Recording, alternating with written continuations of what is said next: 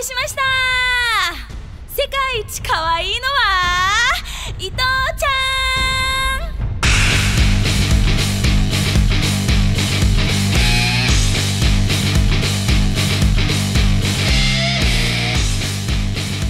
Hi everyone, welcome to a brand new episode of the Hard Hits Wrestling Podcast. I'm Hitzer, and this is going to be one of those rare occasions where I'm going to be giving you a solo review of sorts. And it's not because anything has happened to Hardy, I've not kicked him off the podcast or anything.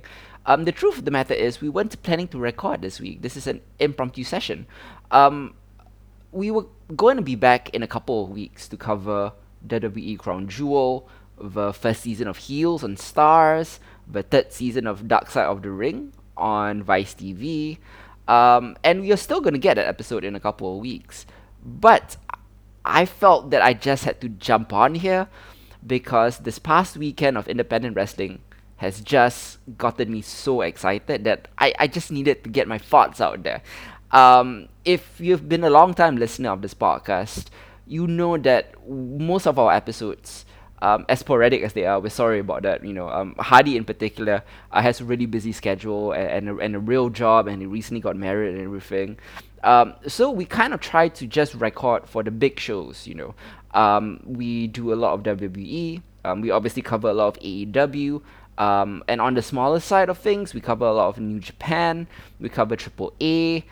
We cover New Japan and promotions like that. But me being a more holistic pro wrestling fan and having a little more time on my hands being a freelancer, I tend to delve into some of the smaller shows, which is what I wanted to talk about this week, because this past weekend of independent wrestling has been undoubtedly the most excited and the most vibrant I felt about independent wrestling for a long, long time. It hasn't been this exciting since perhaps in the early 2010s with ROH. And we're here to jump into that right now. First and foremost, we are going to be talking about Game Changer Wrestling Fight Club, which is, I've been a fan of GCW for a long time, for 7 or 8 years right now. And, it's so encouraging and it's so wonderful to see this little company grow into what it's become. And Fight Club is the culmination of what they've been building towards. It's their biggest show to date so far. They obviously announced the Hammerstein Ballroom next year, so they will go onwards and upwards from here. But I'm eager to talk about Fight Club, which is easily the best GCW show in recent memory, and probably the best show to introduce GCW to a newbie. If you have a friend who doesn't know what GCW is, what they're all about, this is probably the time to jump in, because the feuds they have are hot, the matches are varied. It's a real variety show with a widespread buffet of different styles of pro wrestling, and that was very exciting to watch. Alongside a lot of major surprises and surprise appearances. So GCW killed it this past weekend, but they weren't the only company to kill it. Tokyo Joshi Pro Wrestling over in Japan put out probably their version of WrestleMania, their biggest show of the year.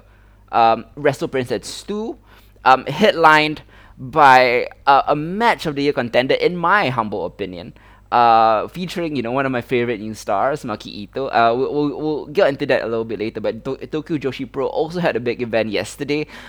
Stardom's 10th anniversary grand final Osaka Dream Cinderella took place as well. Competing Joshi promotions on the very same day, putting out huge shows, very exciting stuff, and both the women in both promotions definitely delivered, and I had a blast, I had a thrill spending my Sunday watching them. And finally, I'm going to take a little bit of time to talk about Triple A, their latest pay-per-view, Heroes Immortalis, which featured a hell of a tag team match featuring the Lucha Brothers. Can't wait to get into that. But let's start off with the big one first. GCW Fight Club. My goodness, what an incredible pay-per-view this was. And if you didn't catch it, you can still go buy the pay-per-view, catch it on replay on Fight TV. It's worth every cent because, in my opinion, no indie promotion at the moment can compete with GCW. They have the best storytelling. They have the best variety of matches. They have the best roster of new young stars. In fact, a lot of teenage wrestlers are being molded in GCW today. You know, they are the natural evolution, the culmination of promotions like ECW, CZW, and a lot of other indies out there. And it's just wonderful to watch. Of course, GCW Fight Club was headlined by the long-awaited match between John Moxley and Mr. MDK Murder Death Kill himself, Nick Gage, for the GCW Championship. We'll get into that a little bit later. That was the main event for a reason. The card took place from a sold-out show in Atlantic City, New Jersey. It was one of the hottest crowds you see all year. They had an amazing event top to bottom, capped off by probably what I feel is the hottest feud of 2021. Let's go from the top to the bottom. On the opposite, let's go from the bottom to the top because there were a lot of surprises, a lot of great things that happened here, and I don't want things to be overshadowed by Moxley and Gage, although that was the piece de resistance of GCW this weekend. I mean, first off, we kicked off with an electrifying opening match. It was supposed to be initially a one-on-one match between Alex Zane and Ninja Mac. And if you're not familiar with who Ninja Mac is, he's a fairly new high flyer that kind of popped up on the indie scene a couple of years ago. Ninja Mac does things that I literally have never seen before. He has, you would think that the whole high-flying game couldn't be elevated, couldn't be one-upped. You've seen guys like Rey Fenix and the Young Bucks do some fucking insane shit. Ninja Mac has them all beat. He's still young, he's still green. He could stand to work on other things like his physique and psychology and things like that. But in terms of pure athleticism, I mean, there is no one on the indies right now that can hold a candle to Ninja Mac. So and Alex Zane, former 205 Live star also. I thought this was going to be a good match initially already. I was hyped for it. But then, you got the surprise entrance of the man of the hour, Lio Rush. Incredible. New AEW signing, by the way. Congrats to Lio Rush. So, Lio Rush comes back to GCW, one of his former homes before he joined the WWE, and gets inserted into this opener in a triple threat. And as you expected, this was an exciting, high-flying opening chapter with a sweet GCW surprise and homecoming for Lio Rush. All three men delivered, and Zayn won this match here. It's a smart move as he looks to be the new top name to be reckoned with in GCW for the foreseeable future. Obviously, with a lot of acrobatics and a lot of high spots, there were some hiccups, and I suppose some stuff is not for everyone. Like the acrobatic fest between Rush and Mac. But in my personal opinion, I loved it. This is just that genre, that style of pro wrestling taken to the extreme, and it was a beauty to watch. Frequently I was afraid that someone was going to get hurt, but the moves were accomplished crisply, safely. I mean, there was no real selling or psychology in this match, but that kind of wasn't the point, and I hope they didn't do that because you wanted a straight up Spotfest banger to open a GCW event, and this delivered that. And then you got Joey Janela and Marcus Stunt versus Starboy Charlie and Chris Dickinson. This was a really good match too. I mean, it was real solid. There was a spot here where I thought Marcus Stunt landed a drop kick and then hit his head on the mat, and boy, he looked hurt for a while. I mean, thank God. I've learned later on by social media and by bots and all that, Marcus Stunt is fine. But yeah, I mean, solid match. I haven't seen too much of Starboy Charlie. I mean, from what I've heard, he's 17, 18 years old, and he's definitely GCW's latest homegrown prospect, and he looks to be one of those guys that could be a star in the future, in the vein of a Joey Janela or in the vein of a Marcus Stunt. That was pretty cool too. I mean, so much stuff happening here. A lot of stars from other promotions coming back to GCW, or stars from other promotions making surprise appearances in GCW. What is not a surprise, Joe, is freaking Matt Cardona, man, the former Zack Ryder, who defeats Effie, who was obviously accompanied by Ali Catch, yeah, for the Internet Championship. Boy, who would have thought 12 months ago? If we go back 12 months ago, right, and you have told me, who is the guy in 2021 that is gonna have the most heat in independent wrestling? You could have said Kenny Omega, you could have said MJF, you could have said Tetsuya Naito. You could have said Will Ospreay. You kept giving me a large number of names, and I would have believed you. Who was gonna be the ultimate heel in a deathmatch promotion? Boy, the last name on that list would definitely have been Zack Ryder, but my God, Matt Cardona has slowly revitalized his career with GCW as the anti-GCW guy, with this hardcore deathmatch, quote-unquote mud wrestling kind of promotion, and Matt Cardona is the exact opposite of that vibe. He is a polished, prim, kind of silly WWE sports entertainment product, and he comes in there as the legitimate perfect heel for the promotion. His mini feud with Nick Gage was entertaining. Him defeating Effie here was wild to watch, and it should be the case because Matt Cardona should continue succeeding in GCW because he gets so much heat. And of course, the big surprise of the match was Chelsea Green coming out, joining Matt Cardona, interfering, delivering a low blow to give Matt Cardona the win. Chelsea Green is in GCW, folks. So that was just the first big surprise of the night. The next big surprise happened after the intermission. We were supposed to have a scramble match between Jimmy Lloyd, Dante Leon, Gringo Loco, ASF, Braden Lee, and Kelvin Tankman. What we didn't expect was a surprise, yet another surprise participant from the crowd. Thunder Rosa showed up for her GCW debut, and goodness me, there's something to be said about the Thunder Rosa pop. She is the most beloved female wrestler in the world right now, and I 100% believe that. Thunder Rosa deserves every accolade. She can do every style of match. She can do a hard-hitting, strong style match. She can do a technical match with Serena Deeb. She can do hardcore matches, as we saw with the Lights Out match with Britt Baker. She can do everything. And she was inserted here into this clusterfuck of a scramble match. And good lord, she held her own. And in fact, one could even say that Thunder Rosa was probably the most technically accomplished participant here. She killed it. The pop for her was huge. You should just watch this just to see the reaction when Thunder Rosa comes out. She deserves every bit of love that everyone throws at her. She's the anti-Chelsea Green in GCW or in the wrestling circle, shall we say? Wherever Chelsea Green gets nuclear heat for whatever she does, and she's good at getting heat, Thunder Rosa gets effortless love from the IWC, and it's beautiful. She deserves everything.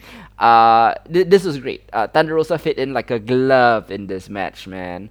Lots of other cool stuff happened too. You had a 6-man tag between Akira, G Raver, and Alex Cologne taking on the Second Gear crew, Mance Warner, Matthew Justice, and AJ Gray.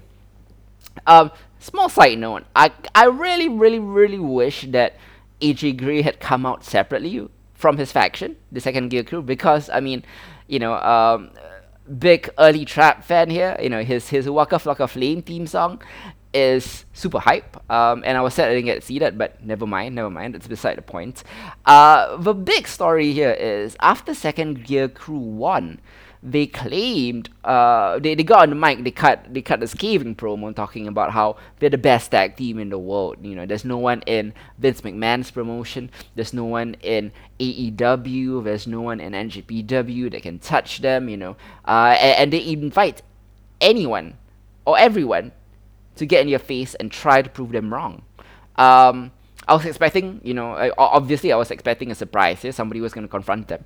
The last thing I expected, again, what a huge, massive, amazing surprise. The fucking Briscoes come out here. and get in Second Gear Crew's face and challenge them to an upcoming match.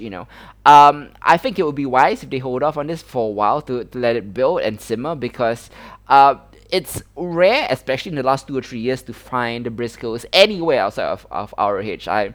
I'm not quite sure why they haven't really been doing quote unquote other indies besides Ring of Honor. Perhaps they're exclusive. I'm not sure. I don't think I've seen them on an indie since House of Hardcore in 2018, and that's been a long while. So to see them in a different promotion, with a crowd that was hyped to see them, with a really like white hot crowd, because I mean, no offense to ROH, but their crowds recently have just, I mean, it's not the kind of crowds that we used to see back, during the Kevin Steen, El Generico days, or Bryan Danielson days, or CM Punk days, even. Like, it's totally different. It's a little watered down. I don't know what's up with that, but perhaps they've all migrated to AEW or GCW, but here the crowd was white hot, and this amazing face to face between the Briscoes and Second Gear Crew really, really got me hyped. Who knows when their match would take place, but this is certainly one match that I hope will be a no disqualification match. There's probably going to be tables, ladders, and chairs amongst other implements there. So, psyched for this one. Happy to see the Briscoes out and about beyond ROH. There's nothing wrong with ROH, mind you. It's just, I want to see the Briscoes everywhere. They're one of those tag teams that I thought would for sure have been snapped up by an AEW. Perhaps not WWE. They're perhaps a bit too rough around the edges for WWE. Not technically, but I mean just in terms of their vibe and charisma, and they'll probably have to be diluted by the PC for them to work in Vinnie Mac's promotion. Yeah, but I mean the Briscoes are great. If you haven't seen the Briscoes, like I would suggest you go watch some of the earlier matches against Steen Generico, against the Young Bucks. They've had a couple of intense Spotfest ladder wars back in the day, and they're still going strong to this day. They just have this shoe leather tough redneck Southern badass vibe that just feels absolutely legitimate, in the way that Eddie Kingston totally comes across as legitimate and authentic in his, kind of New York street brawler vibe. Totally love the Briscoes. Happy to see them in GCW. Excited to see this match coming forward. The main event of the evening was, of course, the death match that has been building for the last few months. Death Rider himself, Jon Moxley, comes to the home of Nick Gage, GCW, to take him on in the main event for the GCW World Championship. But before that happened, hardcore legend Mick Foley came out to an audacious ovation, and he received such a huge pop that Foley was, you could see this was absolutely genuine. He was taken aback by the reception he received.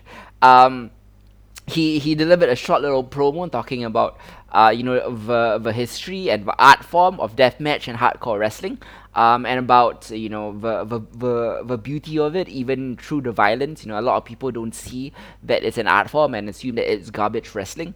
Mick Foley would beg to differ, of course. The hardcore legend himself. Way back into his legendary days with exploding barbed wires and Terry Funk and his matches with Onita and stuff like that.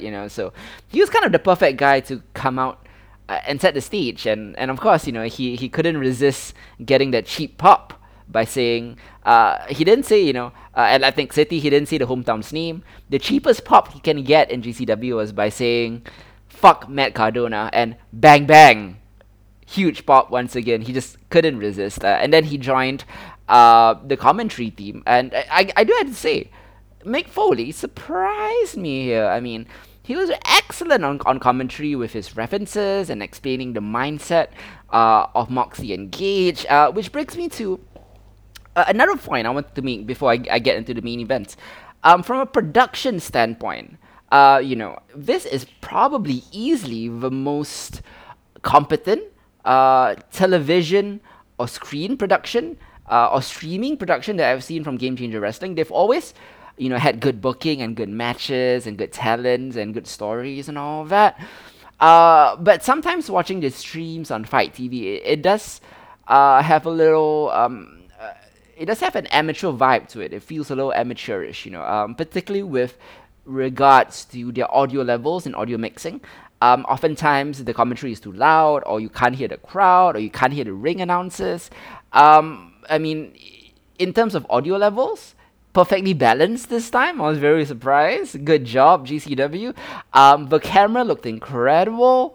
The video packages, the production value, the high def, the replays, the camera angles. I think GCW has really stepped up their production game, and I think part of it is because they knew that this was going to be the biggest show that they've ever put on. They have a lot of new eyeballs on their product, and they wanted to put their best foot forward, so to speak, and they really, really delivered that. Now, getting into the main event of the card, the long-awaited match. Even before the announcer managed to give the introductions, Moxie already started bleeding because Moxie was sliced open before the bell rang by Nick Gage, opened up by a bundle of light tubes during his in-ring introduction, and the match was brutal and violent and hard-hitting, as you can probably imagine with these two modern deathmatch legends.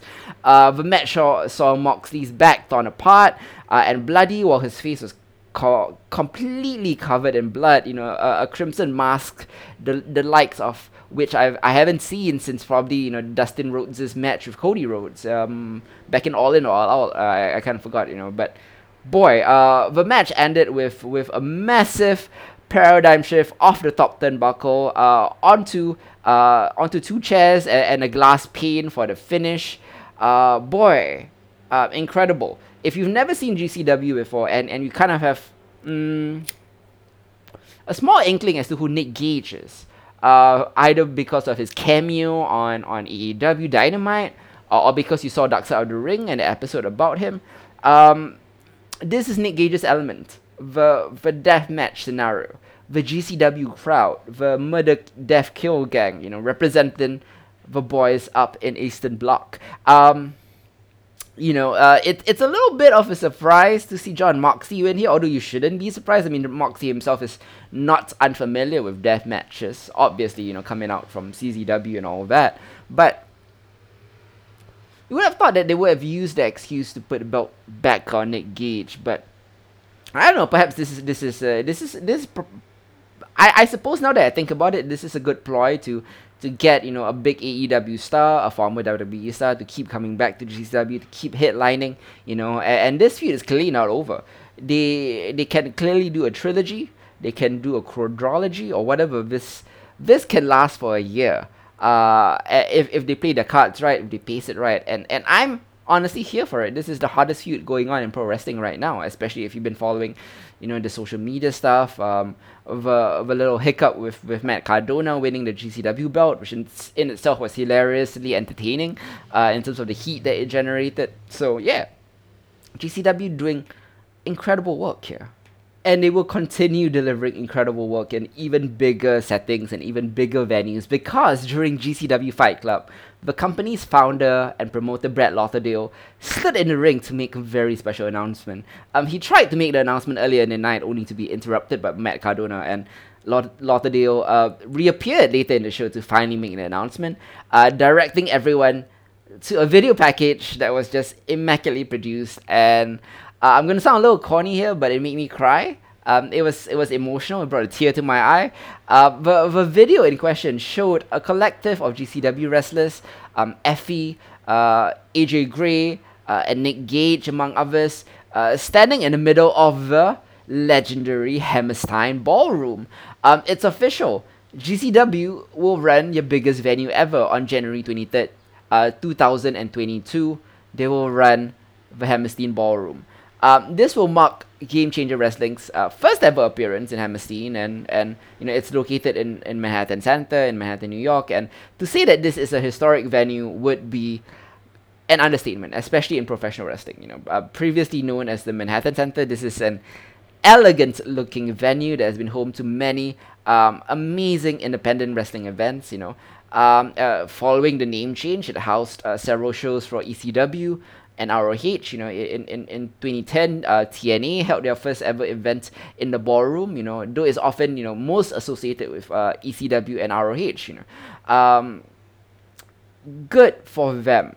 I'm happy to see them kind of making it into the big leagues of the indies, so to speak. And the best way to announce that is a show at the Hammerstein. That was great. Now back to the video package. Why did I cry? Woof, boy. I mean, that's partly because I have an emotional connection to this GCW, and after watching it for many years now, it feels like my secret. It's not like AEW or ROH, something where a large portion of the fan base knows, especially the mainstream fan base. GCW feels like my little secret that I enjoy in private.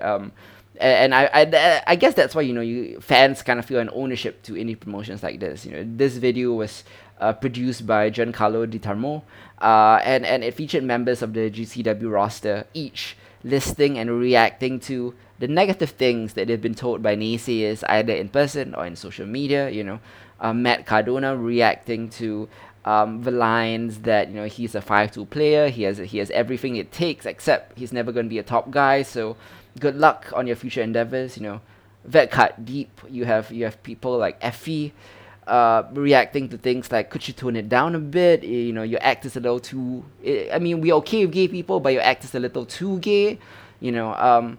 These are wrestlers, and these are people in the medium and in the industry that have fought outside the box and gone against the grain to carve out spaces for themselves that didn't exist before. And they are thriving in their spaces, and it's wonderful to see that they've done it their way, to quote Frank Sinatra, and it's heartwarming. Just to say, it's heartwarming.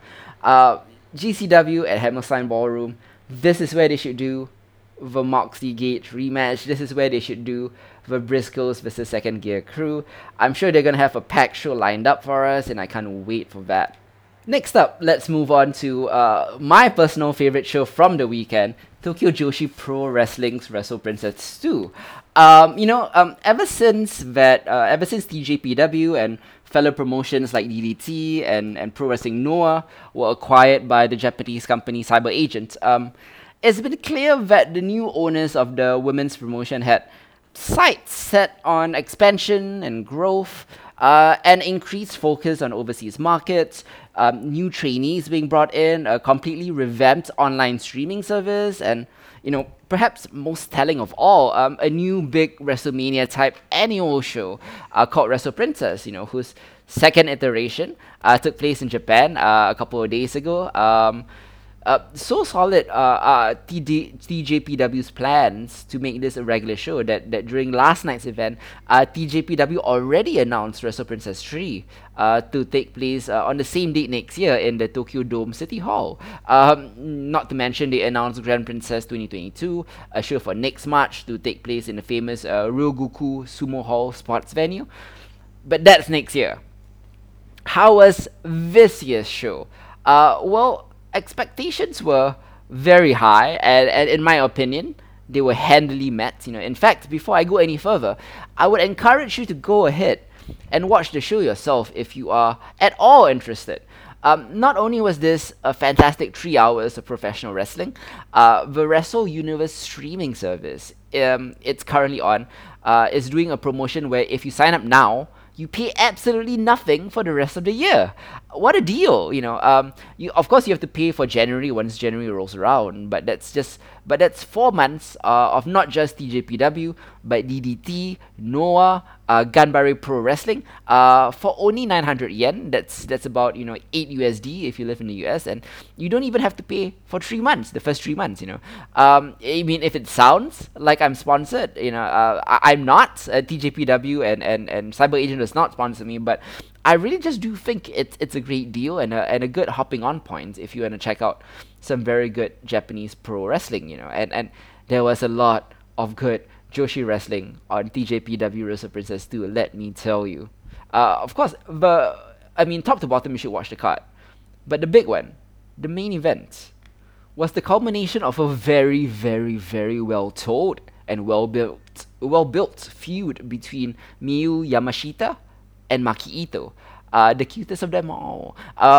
This was probably the one match of the night where I didn't successfully guess the winner off, and to be fair, because all signs pointed to Maki Ito finally winning a big match. Ito spent a lot of time as a character, as a person, as someone who falls short in big matches, but after 9 months after a 9 month long storyline of facing Yamashita in January, teaming with her in a tag team in subsequent months, a depression fueled excursion to AEW, winning the Tokyo Princess Cup tournament, and not only challenging for the belt herself, but being challenged by her tag partner and current champion Miyu Yamashita, it really felt that this was finally going to be Ito's time on top. Doubly so when you consider the focus in the build on this being a quote-unquote happy ending for Ito, finally reaching the heights of wrestling that she once thought impossible. That was apparently not the plan, and honestly, like much like the Hangman Page build, I'm okay with the slow build. I don't think they've jumped the shark quite yet. The moment, perhaps it can be seasoned a little more, it can be marinated a little bit longer, but overall, I don't mind the finish because the match itself was excellent. If you want hard-hitting action from the best striker in TJPW, you've got it in Yamashita. If you want emotional moments from the best storyteller in TJPW, you've got it in Maki Ito. If you want callbacks to their history that made, at least me kind of tear up a little bit, you've got it. This match was everything I hoped it would be and more. Also an improvement on their match from January that feels so much better than a 9 month gap should allow. This feels like they're wrestling, 9 years from January. Not to say 9 months, they've improved so much. And while Ito may not have won the match, she hardly looked bad in defeat. She showed great tenacity throughout the match and was only taken out in the end by an amazing skull kick, followed by a huge crash rabbit heat from the champion. I suppose my only issue with the match is that the story was leading too perfectly to an Ito win for, to kind of accept the conclusion to be Yamashita retaining. By which I mean it would have been the perfect emotionally satisfying conclusion for this arc. Ito finally reaching the top against not just a long-time rival, but someone she had become close friends with over the last couple of years, especially the last couple of months.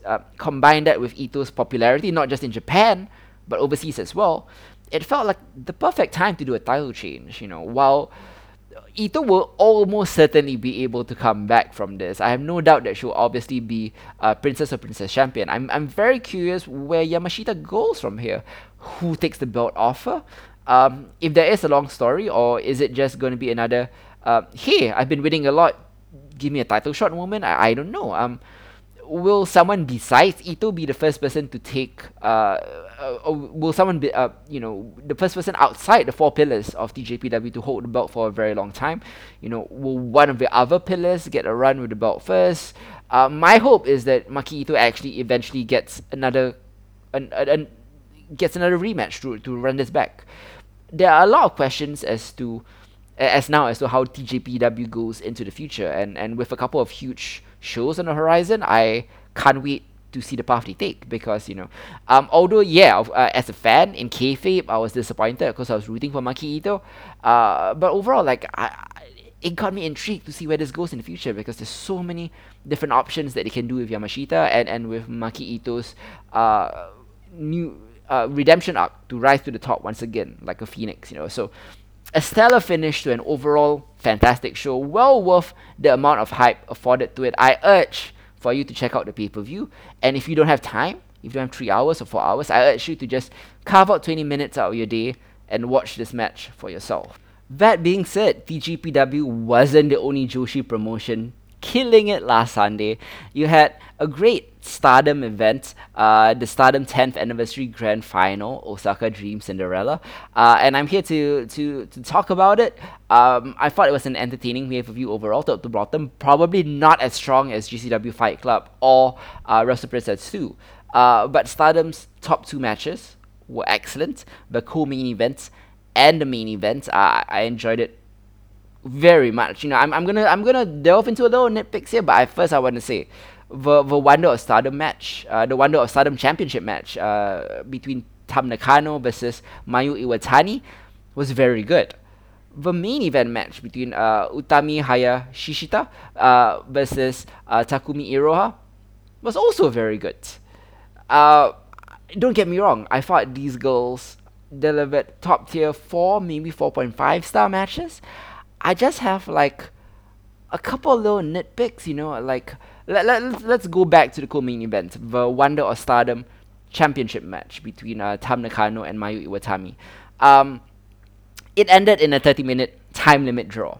A bit Brian Danielson, Kenny Omega esque here, and the thing is, I know there's a deep story being told, especially going all the way back to when Tam was abandoned by Oedo Tai and taken in by Mayu. The video package prior to their match showcased the depth of their history and the complicated feelings they have going into this match, especially with Mayu thinking Tam betrayed her by setting up Cosmic Angels right under her nose, and Tam believing that she isn't going to grow so long as she stands in the shadow of Stardom's undisputed icon.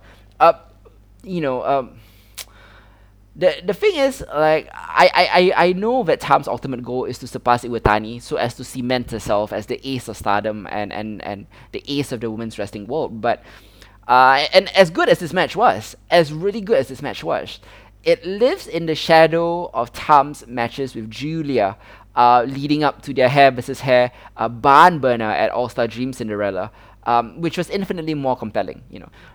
This was a good match that lives in the shadow of probably the match of the year. Which is why it's just harder. Like when you compare that hair versus hair match to this one, you kind of just expect the world, and probably that's my fault, that's the audience's fault for having unfair expectation. It isn't that Mayu versus Tam wasn't good. It was outstanding, hard hitting, and dramatic. But even with the Wonder of Stardom Championship on the line, I know that both have had better non-title matches and story arcs with others in the past. There is just something kind of missing from the story, and I think after the grit each displayed during the 5-star Grand Prix and in Tam's match with Julia and Mayu's uphill battle against Natsuko, they could have just dug a little deeper story-wise and psychology-wise. Mayu doing everything to avoid Tam's Twilight Dream was great. But part of me feels I think Iwatani held back too much. The match was certainly hard-hitting. The story is definitely there. I think if Mayu hadn't lost so many of her stars teammates in the last year, including having Tam set up Cosmic Angels right under her nose, I would have been a little more invested. I can't tell if they're intentionally breaking Mayu down in order to build Tam up, plus seeing all the members of Cosmic Angels at ringside, but only Koguma and Lady C for Mayu made me feel like the icon couldn't even keep her own team with her. With Jungle Kiona leaving the company at the end of September and Sayalida still out from her injury, the numbers of stars have dwindled. Even Hanan was absent and Hazuki was nowhere to be found. It just leaves me wondering if the icon is going to be eventually alone before she can rebuild. I did find the referee pushing Iwatani and Nakano back into the ring instead of starting to count them out a unique choice in the match, especially after they pushed him to the ground as they brawled outside the ring. I know the time limit draw happened to keep them both looking strong and to keep their competitive story going. I just genuinely wish it hadn't been a 30-minute match prior to the main event, which had no time limit. Because audiences and viewers can run out of steam. It happens. Tam retains, and Mayu tells her to keep hanging on and protecting that belt until they can have a rematch. So, okay, they're clearly going to do this again. A very good 30-minute time limit draw that perhaps could have been better placed earlier on in the card, where you could have spaced out and paced the show a little better. There's a reason why Bryan Danielson versus Kenny Omega was the first match on Grand Slam. There's a reason for that. There's a real good pacing reason for that, because to have that go on last or go on before last would have totally exhausted the crowd. And that's how I kind of felt here, Then you had the World of Stardom Championship match between Utami Hayashishita against Takumi Iroha. during the press conference, Utami proposed removing the time limit of the match so as to ensure a definitive winner by the end, unlike the five-star Grand Prix League match that went to a time limit draw. First things first, the pageantry of their entrances alone felt absolutely epic.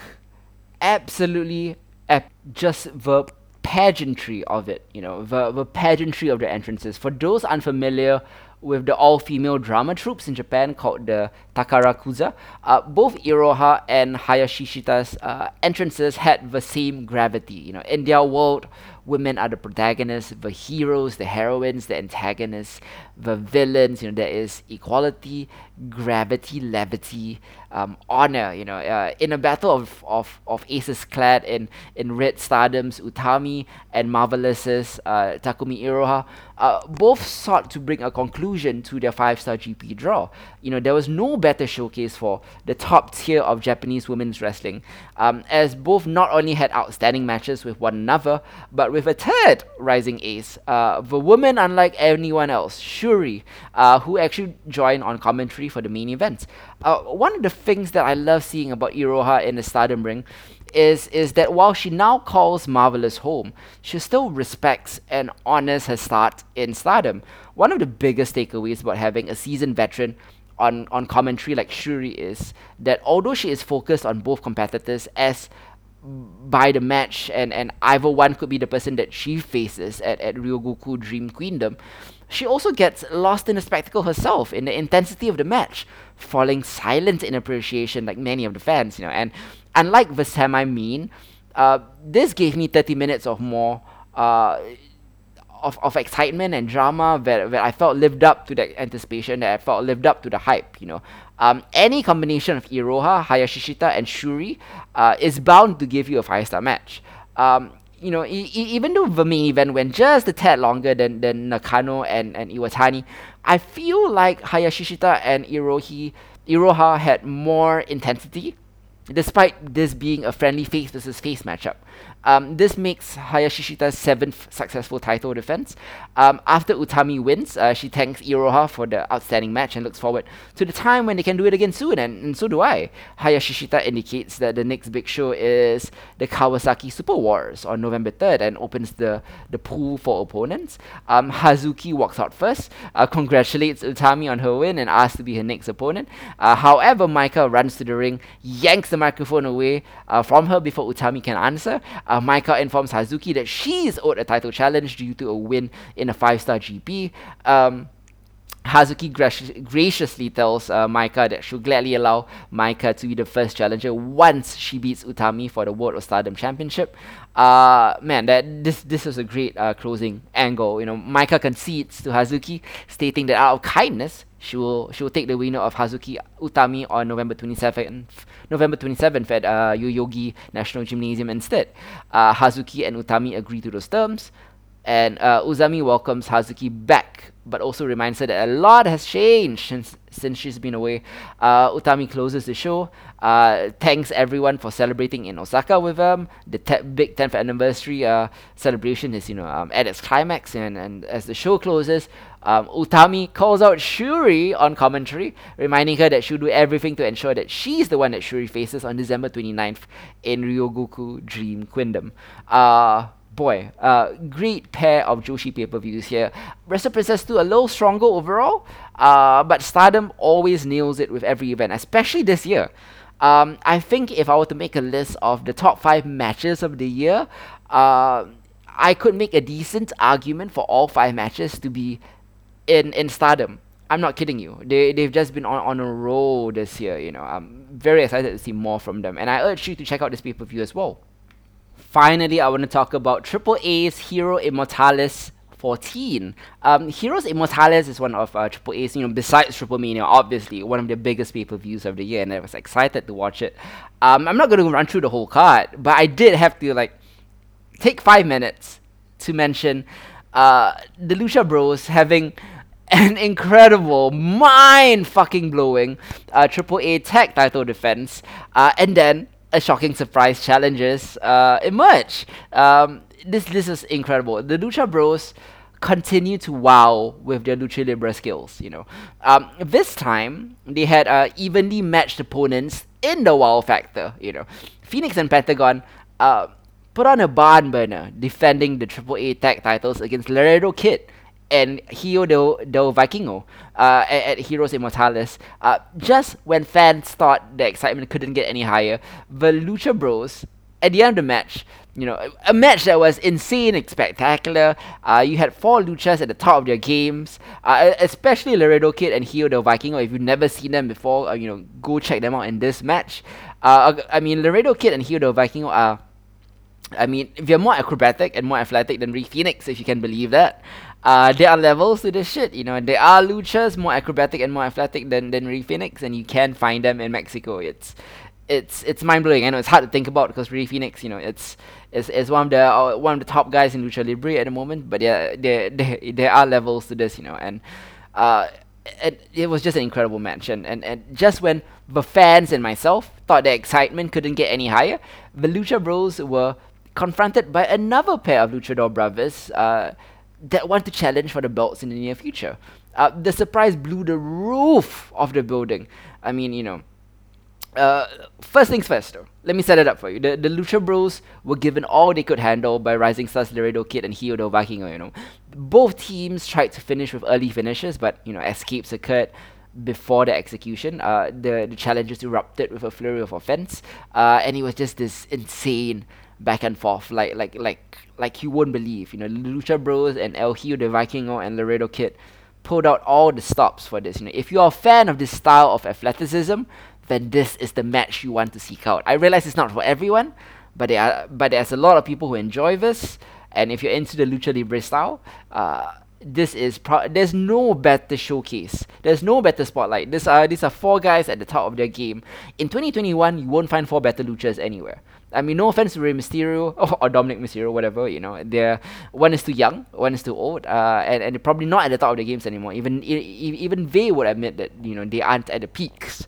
The Lucha Bros and El Hio Vikingo and Laredo Kid are at the peaks.